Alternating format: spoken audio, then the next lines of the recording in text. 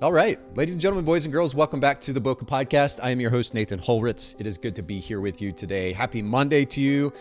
For those of you that are live streaming with us, I hope you had a great weekend. And speaking of those that are live streaming with us, please don't be shy today. Join us for the conversation. You can ask questions, you can comment, engage with our guest, who I'm going to introduce here in just a second. But don't be shy to be part of the conversation. I want you to take advantage of this opportunity to do just that. And then for those of you that are listening to the audio version of this after the fact, as I always say, follow us at Boca Podcast, BOKEH Podcast, and make sure you keep up to date with the upcoming live streams. We'll do 1 to 2 a week, and you can join us for those conversations, I hope as much as possible. All right. Enough of the little bit of intro. I want to introduce or reintroduce actually a return guest on the show. Daniel Moyer is here. Daniel, thank you so much for coming to do this again with me. Yeah, man. Thanks for having me again. Well, and we were actually having a really good conversation here before we started. We had to kind of cut it short and just jump right in. And I said we would come back to some of that, and I'm looking forward to it. I think there's a lot to get into here. It's a very loaded topic, especially considering we're doing a relatively short episode here today. We're going to be talking about how to overcome a toxic money mindset, and that's pretty loaded. And so let's just kind of before we get to that, give us a 60-second intro, if you will, of yourself, your brand, for those of the listeners and viewers who don't know you yet. Cool. I am a wedding photographer for 13 years. I'm a podcaster, recently turned coach over the last 2-3 years after realizing that I do things very differently. And a bunch of my friends had said, "Hey man, you're different. You should put this out there." And so I've been putting content out there on a podcast called the Focus Photographers Podcast. I'm a twin dad and a blind optimist in the best sense of the word. I'm kind of with you. Like, I'm 40, I just turned 43. And wow. I still think like a 14-year-old in many ways. And I think one of those ways is that I'm a little bit of a naive optimist. Mm-hmm. I like to think that as much as I kind of want the best out of life and out of people, and I have so much confidence and faith in people, I kind of expect the same thing from them. And I've unfortunately learned the hard way that that's not always the case. And you have to kind of guard yourself a little bit. I'm trying to balance the optimism with the cynicism a little bit better at this stage of my life. I 100% feel that. But nonetheless, it's good to have somebody else on the other side of me who looks at life the same way. And I think there's a lot to be gained from life. And a lot of that centers around mentality, mindset, right? And I mean, this holds true in our personal life or professional life, especially when it comes to money. And when we talk about this idea of avoiding a toxic money mindset, I'm curious if you would first define that word toxic. It's a word that's thrown around a lot in our culture these days. How do you define it in the context of this conversation? So let me try to be as clear and succinct as possible. I think that a toxic money mindset is a mindset around money that manipulates your decisions in a destructive way, or a way that's opposite of your values and where you want to head in your life. Okay, so that's interesting because in order to even know, I guess we have to actually know where we're trying to go in life, right? What it is that we're trying to accomplish. I just posted a reel about this from another podcast. Oh. If we want to establish and ultimately run and build the most effective business possible, certainly the most effective life possible, we want to establish some sort of direction. I mean, it's fun and it may feel artsy and creative to kind of blindly flail about occasionally. But at the end of the day, if we're going to accomplish something, at least something specific, then we have to have some type of clear direction. The cool thing about that is it allows us to filter for the stuff that doesn't work, right? Doesn't enable us to accomplish those goals personally or professionally. And so that's what you're talking about here is if something is toxic as it relates to money, when a toxic mindset as it relates to money, then that mindset is one that keeps us from reaching those goals that we've set for ourselves. Right. And I think most of us don't really take the time to align our money and our spending with our values, right? It's way easier for people to go spend $5 or $6 on a cup of Starbucks every day than just buying the bag of coffee and making coffee at home, knowing that if you were to save those $5 every single day or however often you do it, that you'd be able to retire earlier, years earlier, or be able to have a much more flexible lifestyle, because so much money gets eaten up by these little chunks over time. And if you don't really get crystal clear on the values that you have and where you want to go in life, then you're just kind of floating around rudderless, you know? Well, again, another massive topic that we could spend quite a bit of time on. But suffice it to say that clarity and direction is a good thing. And Yes, that does big enable time. us. Sure, we can build businesses. I mean, I think back as a photography business owner for years, I didn't have necessarily a specific set of goals. I just wanted to be a professional photographer and Yep. make ends meet. But that's a little bit of a reactive mindset, right? Oh, this is a cool thing, and oh shoot, I need to pay my bills. That was the extent of my proactivity, which Yeah. was minimal in nature. And what I want to encourage photographers to do, and I know you're doing the same, is based on my experience and certainly the benefit that I've seen since of creating a more proactive mentality of setting goals and ultimately learning to develop a healthy mindset around a variety of topics, including money, that we be more intentional in the way that we're living our life and certainly building our business. So that's good. We'll leave that there for now. Again, it's one that we can spend a lot of time on, but let's if we're talking about the idea of a toxic mindset around money, what would you say is at the root of that toxic mindset? I know that's a loaded question because there might be multiple answers, but what's your initial take on that? So my initial take is I think the stories that were told and the experiences that we have as we're kids, right? Like for me, it was seeing my parents working their butts off all the time. They're hustling, and they had both had two jobs when I was younger, but it never felt like we were making really good money. It never felt like we were, rolling in the dough. We always had secondhand cars and that kind of stuff. But it took me till now to realize that my parents made conscious decisions to buy secondhand cars, to save money on things that didn't matter. So that way they could have more money for other things like trips and all that. So initially, I think it's these like childhood experiences and all that stuff. But as we get older, now, as I was planning for this episode, I was thinking like it's everything now. I mean, when you look at Instagram, right? And not to go back to Starbucks, but are you even an influencer if you don't have your like Starbucks coffee in the morning on your story? Or even in our industry, there's like this constant marketing term of six figures, right? Like we've got to chase six figures, and that's the pinnacle of what it means to be a successful photographer.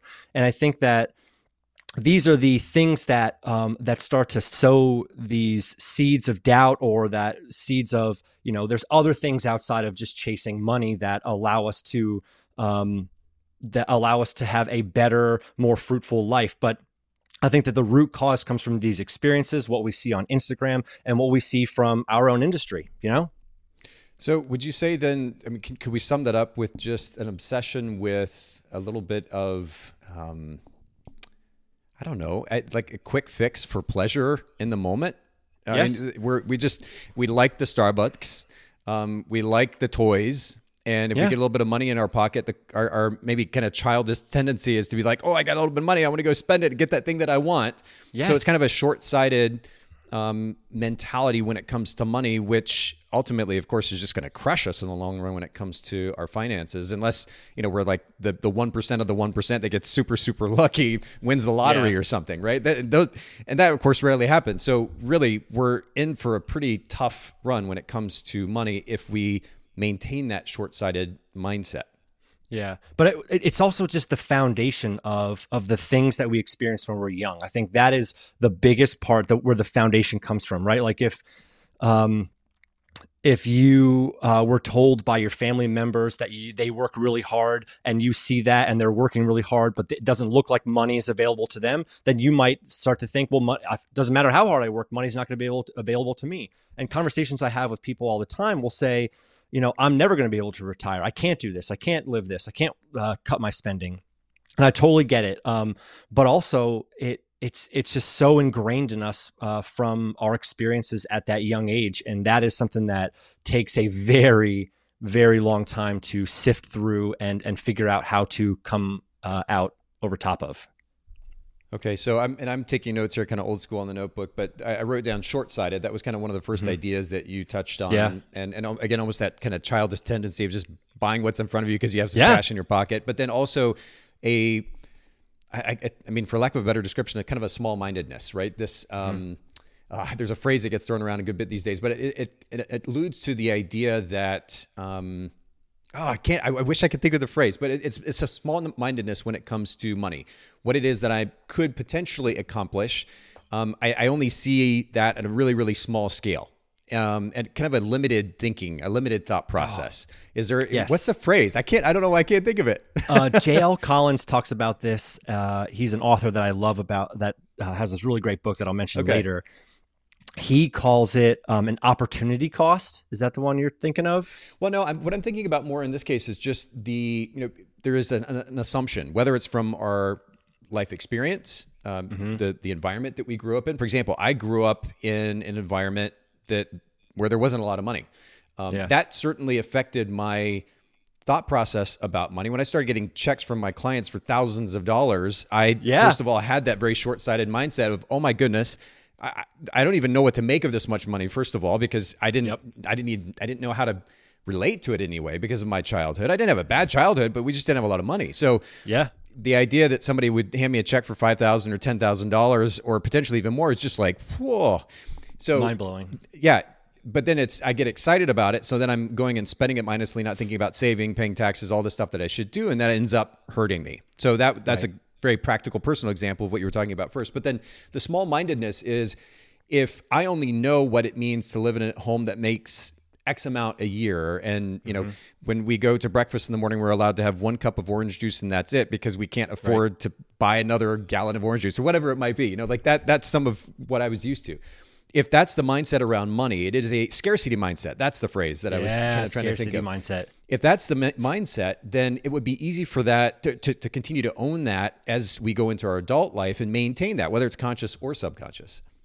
Right. I think when you're talking about like these like mindsets that you have, or like toxic money mindsets, they start to manifest themselves in a couple different ways. Like you're talking about small-mindedness. I also think it's just like lack of education, lack of understanding like what's really possible, lack of clarity on what you want. But I see these like 3 different categories, and 2 of them I resonate with really closely because they were me up until about 2017, 2018. And I think they come up in kind of 3 different ways. You have this like money worship, money status, and then money avoidance. Money worship can be kind of described as, money makes me happier, or the stuff that money buys can make me happier. Money status would be things like your net worth equals your self-worth, which is an interesting one and pretty powerful. And then money avoidance is just that money is unimportant and that you don't want anything to do with it. And money avoidance and money status were absolutely me 100% to a T. And can you give, I guess, maybe an example or two just from your personal life of how you lived those principles or those ideas out? Yeah. So these are like the things that I really had to overcome, so money avoidance really, that was like the core of it for me, because I saw so many things when I was younger that I feel like a perfect example was, I remember like when I was learning how to drive, everything was really great. And driving along, and I remember seeing these like fancy cars driving past me and zipping in and out of lanes, and they're Audis and BMWs. And I was like, wow, like it's a lot to afford that kind of car. Why are they driving so aggressively? And I was like, oh, well, naively was thinking, oh, well, maybe too much money changes people. Or there was a family in my middle school that won like millions of dollars. And they were like the perfect family too. And then 3 years later, it ripped their family apart, divorced and all that kind of stuff. And thinking again, money changes people, and you see these things, and it just started to solidify in my mindset that like I did not want money. I wanted to make it, but then the other side of it was this money status side of things, where I didn't want it, so I found creative ways to spend it. And a lot of it was, let me just go and work at the coffee shop all the time. But I would pay for ridiculous stuff that I didn't need to pay for, like, let me upgrade to first class on a flight that I'm going to for a wedding outside the country. Just these like random things. It's like I would find ways to spend it as quick as possible because I didn't want to have this massive amount of money sitting behind me. I didn't want money to change me, if that makes sense. You didn't want it to change you. Okay. So is there almost like this, like, I don't know, the phrase that comes to mind is virtue signaling here, but like you're trying to feel good about yourself in the way that you're not spending money? Is that what you're getting at? Yeah, there was that, but it was also just a fear of what money could do to me if I had too much of it, or like I didn't think of money as like a tool to better my life, for my family's life, all that stuff. I thought of it as this like power that kind of looms over you.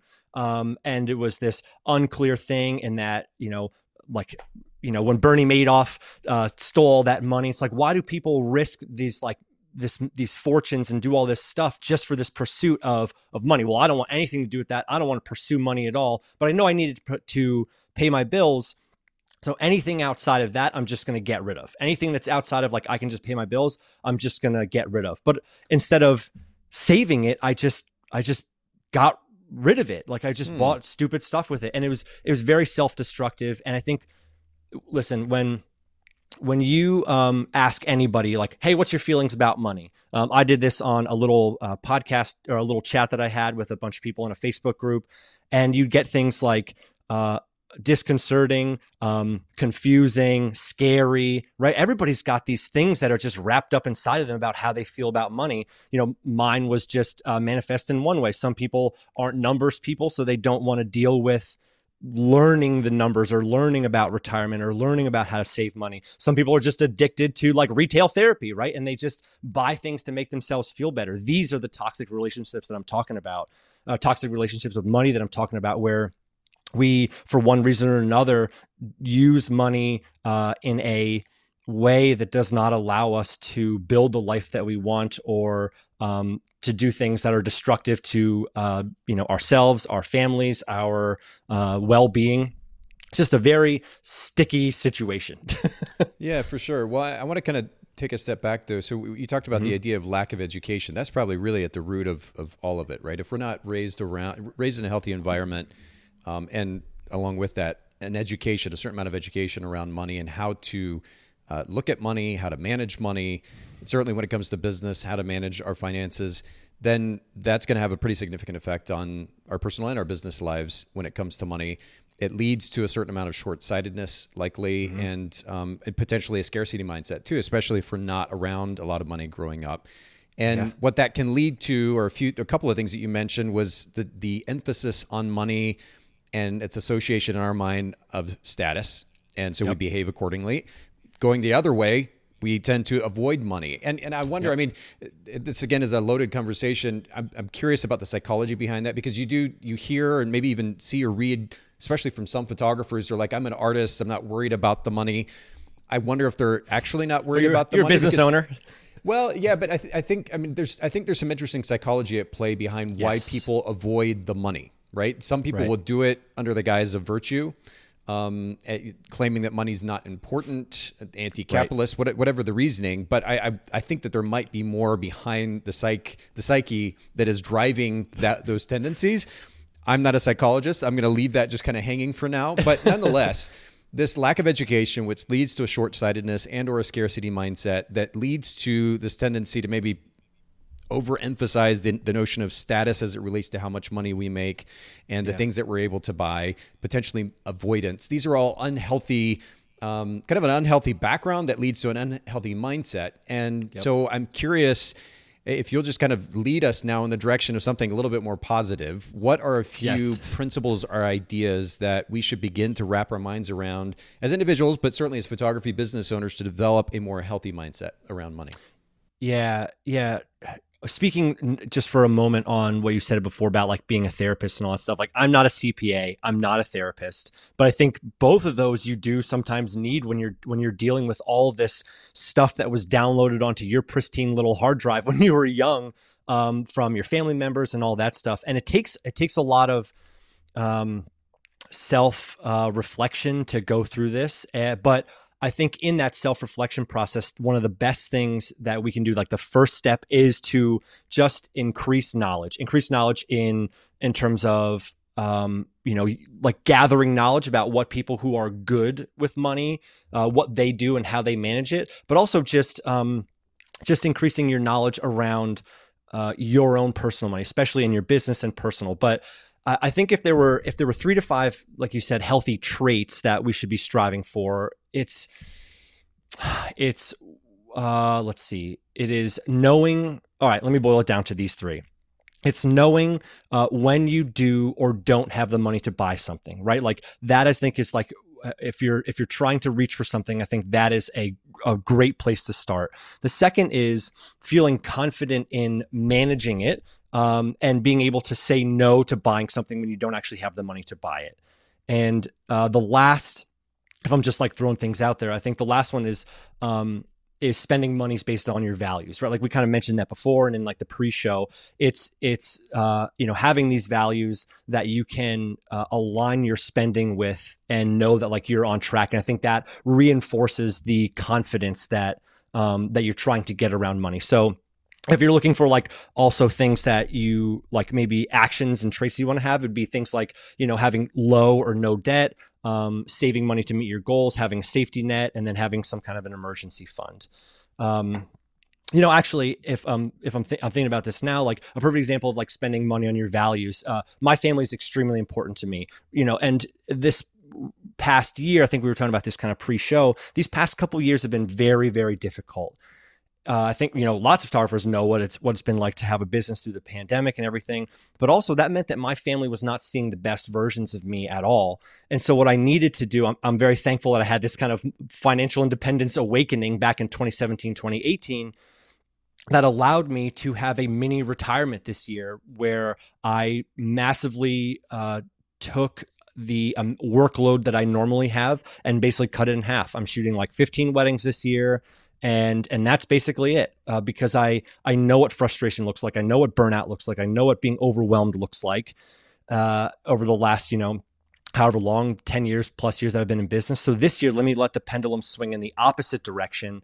And now I can say that, all right, over the last couple of years, I knew that our twins were going to be born and all that. So I saved up enough money to be able to have a little bit of time off. Then the pandemic happened. Now I really needed the time off this year to really balance out the love and care that my family needed to have when I just actually show up and am not stressed and burnt out and working all the time. Okay, so I want to jump back here, and I've been writing furiously in my notebook here as you're talking, but I want to jump back to kind of the three primary recommendations, and I've distilled them down here into 3 points. Cool. Number one is to develop a certain level of money management skill set. And yes. You alluded to the idea of gathering knowledge, both from good sources, yes. and then ultimately about our own numbers. And we'll get to that piece here in just a second. Where did you learn how to better manage money? Can you recommend 2 or 3 good resources for our listeners? Yeah. So my financial independence journey started with Dave Ramsey, Total Money Makeover. I feel like a lot of people start there. He was the gateway drug to me saying, okay, well, I can actually get out of debt, because here's the real talk. When my wife and I first started tracking our finances, it was mid 2018, and we had just over $102,000 in debt. And we had been paying off quite a bit, the year or so prior. So we had a lot, and that does not include a house. That was cars, credit cards, all kinds of stuff from just my inability to spend. So when I really decided to get serious, Dave Ramsey, Total Money Makeover was the first one. And then there were several books and blogs that actually really helped. So let me just throw a couple out there. JL Collins, Total Money Makeover was a game changer for me, because that was kind of this whole view about money where, you could save and have this thing he calls FU money, which I love the term. Where he just to interrupt you real quick, JL Collins is actually the Simple Path to Wealth, right? Oh, yes, I'm Simple Path to Wealth. Sorry, I said Total Money Makeover is Dave Ramsey. I pulled it up on screen while you were talking there. J.L. Collins, and I'm going to pull this up on screen as well here on Amazon. Simple Path to Wealth, your roadmap to financial independence and a rich, free life. So good. It's so good. It's keep such going a good on the book. thought there. Yeah, such a good book. Sorry about the mix-up. There's that book, which really has this kind of whole view of, how to save simply, how to... he kind of redefines the term retirement for what does it look like if you have this FU money where you can take time off, you can take a break to pursue passion projects.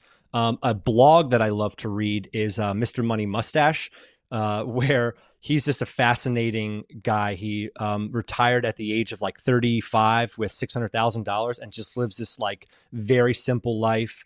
And his whole thing is that humans need very little to be happy. And if you learn to kind of cut things out of your life, that you can live this very happy life with that doesn't have anything you're sacrificing for a pretty low amount of money. So he's like pretty far on one end of the spectrum, but I love like a lot of the things that he talks about. And then the last one, which is a complete game changer is called The Psychology of Money by Morgan Housel. That one is really awesome for looking at how people manage money. And it's 20 chapters with short stories in it. And it's so, it just kept me so engaged for the whole entire book. Audiobook is amazing, but there's a story about Ronald Reed. There's a story I'm going to share in a little bit about like specific traits when we get to that point. But yeah, that like all those books, doesn't matter, just pick one up and start. But yeah, they are complete game changers. So if we're talking about places to gather knowledge, those are where I would start first. Okay, good. Yeah, and I appreciate that list. And for those of you that are looking at watching the video version of this podcast, you can see The Psychology of Money, Timeless Lessons on Wealth, Greed, and Happiness. I've got that pulled up on Amazon. But of course, we'll link to all of these in the show notes at bokehpodcast.com. Let me come back then to the second point, which I just kind of summed up here as I'm taking notes, as know your numbers. So, yeah. And of course, developing education. I mean, there are a lot of elements of developing a healthy financial understanding and then a mindset.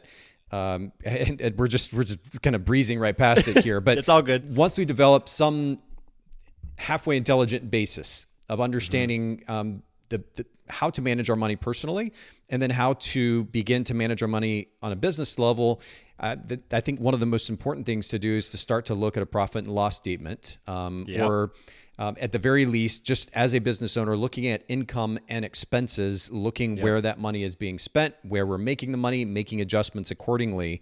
When you talk about knowing numbers, is that what you're talking about, or do you have some other ideas or concepts in mind? That's exactly what I'm talking about. And it's really like about just demystifying, because I'm not a math person. My wife is really good at math. I'm not a math person. I'm not a numbers person. And so for me, this just got to be something that I said, if I'm going to be profitable, if I'm going to be able to save for retirement for my family, pay for my kids' college, I need to really dive into nitty gritty things like, how much am I spending, every month, right? A budget, but not even a budget, just knowing, okay, I'm spending this much. This is how many subscriptions I have. This is how much money we spent on Amazon last month.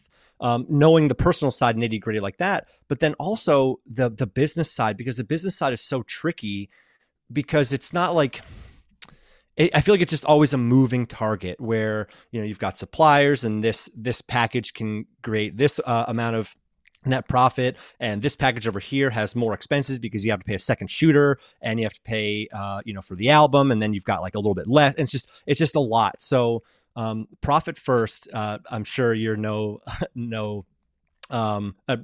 if you're been in business for a while, there's a good chance you've heard of the book Profit First by Mike Michalowicz. It is another game changer of a book for the business side of things that really creating a system for how to manage your money in your business allows it to flow from you into your personal life a lot more clean and simple and much more clear, because you know exactly where every penny of every check that comes in, you know exactly what it's ear tagged or tagged for, right? Where, with Profit First, when I first implemented that, I was training for a half marathon. I binged the whole book in like 2 big long runs, and I came back and I set up the accounts, and it was the most amazing feeling to a check would come in, and I literally had a spreadsheet created that money would move from that one account into these other accounts. And I could say, oh, I actually have this much money set aside to pay my cost of goods sold. Oh, this money right here is allotted for gear. This money right here, all down to the cent, this money right here is mine. This money gets moved to my account twice a month. I get paid twice a month, rather than just, oh, I got to check in. What do I have to pay? What do I have to do? It just creates this system for you that allows you to really get into a rhythm. And that was something that as a creative was not easy, because like I said, I'm not a math person, I'm not a numbers person. And having a system, somebody laid it out for me, was very, very helpful. Yeah, I didn't tend to be, I wasn't good with numbers. As I mentioned, largely because of my history, and then that's the story I tell myself. That's what I blame it on, right? But ultimately, of course, it's on me, and I learned that the hard way.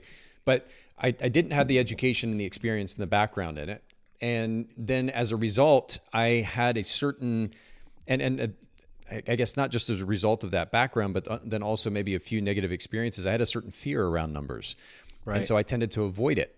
And it's very easy as creative types or emotional personality types, which I definitely am one, to say, I am not, whatever, fill in the blank.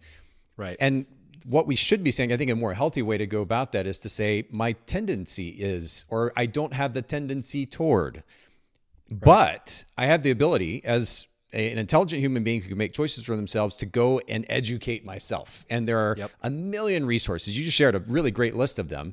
And there are a million more. YouTube, individually, in person, we can hire somebody to help coach us, a financial consultant, or otherwise. There's so many different resources out there that we can actually leverage. So yes, though that may not be our specialty or our natural strength, there are plenty of resources out there, and we have the ability to make the choice to begin to educate ourselves and surround ourselves with the resources necessary to become better at the same. Because if we're going to build a business at the end of the day, we can't just write it off to, or write the lack of success off to, I'm not a numbers person. We have to take it on. We have to face it and be willing to embrace it, at least to a certain level, so that we can understand it well enough. And that's what we're talking about here. We have to develop basic money management skills, but then we have to begin to develop a certain amount of awareness of the numbers, looking at, again, income and expenses and how that relates to our marketing efforts, and making intelligent decisions based on the actual numbers. You talked about personal spending. I am subscribed to what used to be called Truebill. I think it's now Rocket Finance or something like that. I don't know why they changed, but what used to be Truebill, if anybody listening in can do a quick Google search, it's an incredible app, beautiful app. In fact, let me just pull it up here so I tell you guys the exact correct app. It is called Rocket Money. And it is the most beautiful, user-friendly resource that you can tie to your bank accounts, investment accounts, etc. It pulls it all into one place. Really easy picture. You can create a budget. You can manage and track your spending. And just develop awareness, but then be more intentional in your spending. So there's really no excuses in the end. And that's the cool thing right now in 2022 is we have these tools that make this whole process so much easier. We have the resources, but we have the tools to leverage like this that will enable us to be more intelligent, not only personally with our finances, but with our business finances as well. QuickBooks. I remember when I started in 2000, I don't know, 3, something like that I started using QuickBooks.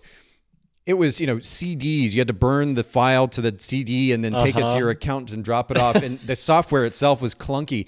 That has drastically changed. And somebody who, again, has really little to no schooling in financial management, especially when it comes to business, can just plug and play now. And there's no excuse but to do just that. One, take advantage of a lot of the automation built into this type of software, and then look at something like a profit and loss statement. See where I'm bringing money in, see where I'm losing money, make adjustments accordingly. And if we just start with these basics, we're in a really great place. We know what it is that we need to make because we've created a budget for ourselves using this software, something like Rocket Money. And then we are able to make decisions about the business model that we want to make in order to make this much money, to pay our bills, to put money in savings. And then we can make adjustments to that business model based on the numbers that we're seeing in something like QuickBooks. And it's that, again, it's not that complicated. That's not rocket science. We don't have to be numbers people or money people to be able to do those things. That's really straightforward. If you can pick up your phone and play around with an app, then you can do that stuff. Yeah, one of the things an exercise that I still do every year, I had a Truebill, and so sometimes I try to take technology out of the equation for myself. And an exercise that I love to do is when the year starts to come to an end, I just pick 3 random months. Like, we went on vacation in July and we went to my mother-in-law's beach house. So that's probably not a good month. That might be a low month. I'll kind of pick 3 months where I think, maybe we had this big life thing going on. And I just open our bank statement and I create like 5 different columns for, like Amazon, eating out, groceries, debt, and then, bills, things like that. And I just go through and I just write down the amounts because for me, it's easier. I don't know. Sometimes, like I said, technology just freaks me out. So I like the pen on paper aspect of like, let me go through, here's my categories.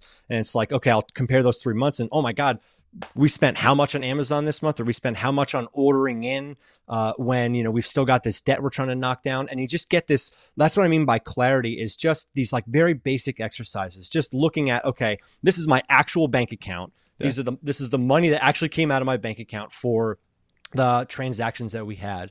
And the last thing I want to say was one of the first things you mentioned when you started talking, which was, we try to get clarity around something, and we have fears around certain things. And I think I've started to train myself in, if I feel resistance to something, if I feel that I'm unclear somewhere, I just start to lean in and I just get really curious about that aspect, right? So, I'm not a numbers guy, but I won't leave it at that, where I can be a numbers guy. I'm an extremely emotional, empathetic person, and I used to think that was something that was not good about me. But now I view it as a strength, because I can empathize really deeply with other people. And there's these things about us that we're put into a hole, or we box ourselves in. But when we get really interested in changing our lives, or really interested in that thing that we have this resistance to, we can start to really learn and grow from those experiences. And that was the same thing that I did with money.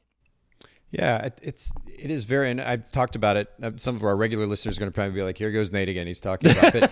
I've talked about this endlessly on the podcast. There is a tendency that we have in our culture to do exactly what you were just talking about, Daniel, which is to box ourselves in. The hype has died down now, but for 3 or 4 years in particular the hype around personality tests and Enneagram types was super, super high. And I understand the potential benefit there, which is, especially for somebody who's not particularly self-aware, to realize, oh man, these are my tendencies. Yep. And then now that they've developed, I think they're maybe the most valuable for the sake of self-awareness, a development of self-awareness for somebody who doesn't have a natural tendency to be self-aware. Here's a tool that enables you to become more self-aware. These are my tendencies in these particular areas of my life. The problem is people stop there. The question that I ask is, and now what? Because it is easy to write ourselves off toward particular tendencies and just say, well, that's just quote unquote who I am.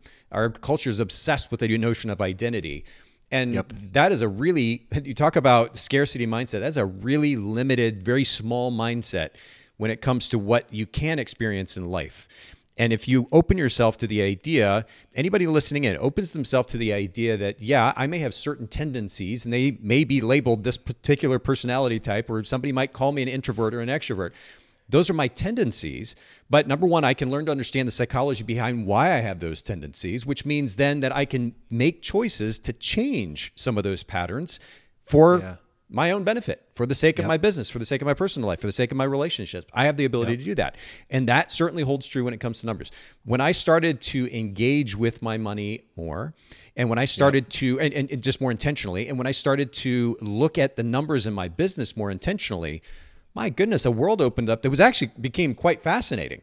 And it's amazing what you can do as a business owner when you start to leverage data, whether you're looking at something as simple as income and expenses, but other metrics that represent customer behavior, whether it's on your website or the purchases that they're making or otherwise.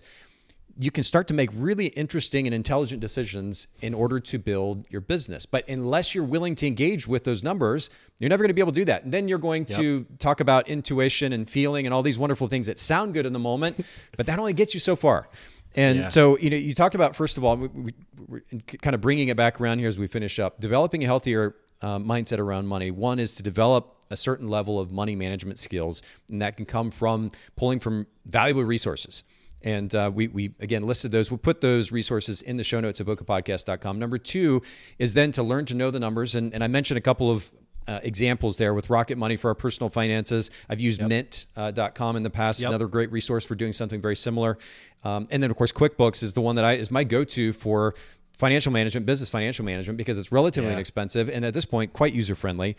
And then the third step is, you mentioned earlier, Daniel, just to learn to spend money more wisely. But we can do that once we have those systems in place that enable us to have awareness and then make more intelligent decisions. You talked about, looking at and jotting down the numbers manually on paper and looking at it. I understand different people have different approaches, but when I think about Rocket Money, for example, you talked about Amazon spending being up over a particular period of time. Rocket automatically sends me a notification to tell me that kind of thing.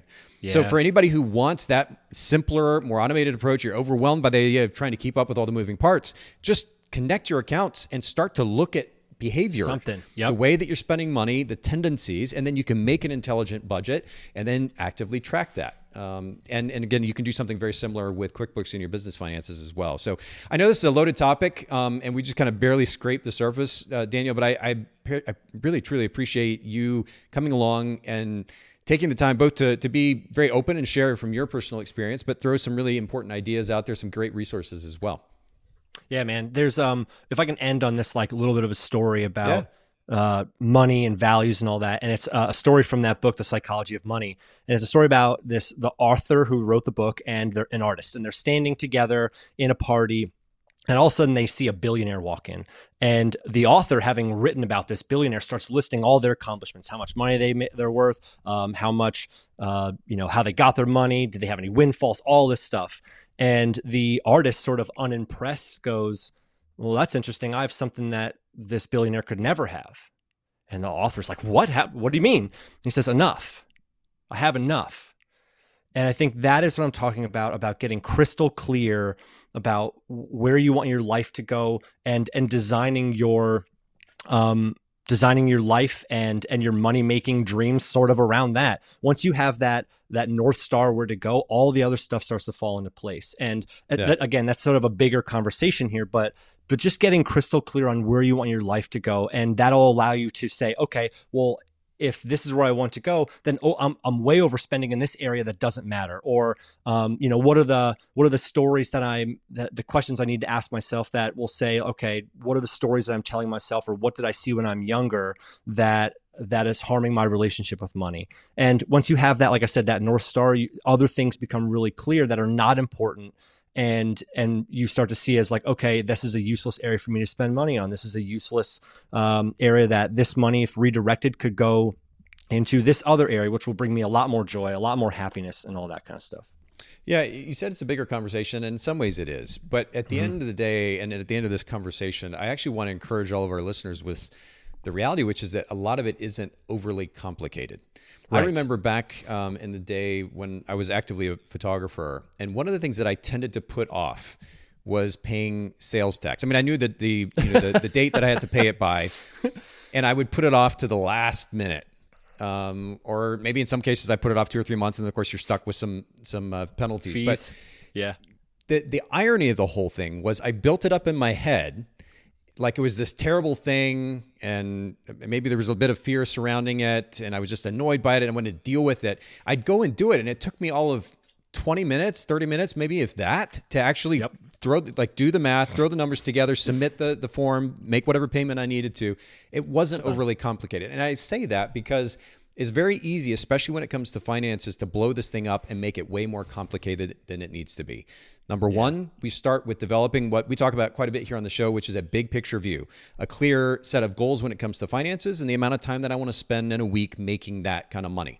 I then develop a business model that will support that set of goals. And then I use these two applications, and just for the sake of simplicity today, Daniel, I'm just continuing to refer to Rocket Money and to QuickBooks, just so people have no excuses, right? They can't say this is overly complicated. Yes. Plug your accounts into Rocket Money and do the same thing with QuickBooks. Plug your business accounts into QuickBooks and start to track the numbers. Develop awareness about your behavior personally with your personal finances. Develop awareness about your customer behavior with QuickBooks and your business finances, and begin to be more intentional in the decisions that you're making, certainly in your spending, but generally speaking, the way that you're managing your money, and you're going to be way, way better off for it. And by the way, at the end of the day, way less stressed and way less fearful about it as well. So yeah, and you don't even need to have to know what you're looking for and know what those numbers mean right away, right? Like when I started tracking everything, it was just like, okay, here's this number. I didn't even know what it meant. But as soon as you have the next year and the next month, and you look and say, okay, well, why did I spend more here? Oh, well, I went out to dinner with my clients a bunch more. Do I need to really do that? Yes, no, whatever. But it's just having the data and starting to just dig into it and be familiarizing yourself, which I love is a good point you made. Yeah, well, and again, I think about QuickBooks and the way that it's laid out now, even that, it's hard to misunderstand what's there. The plus column and money in green. I think maybe they even have income in green, and then the expenses column, and maybe it's in red.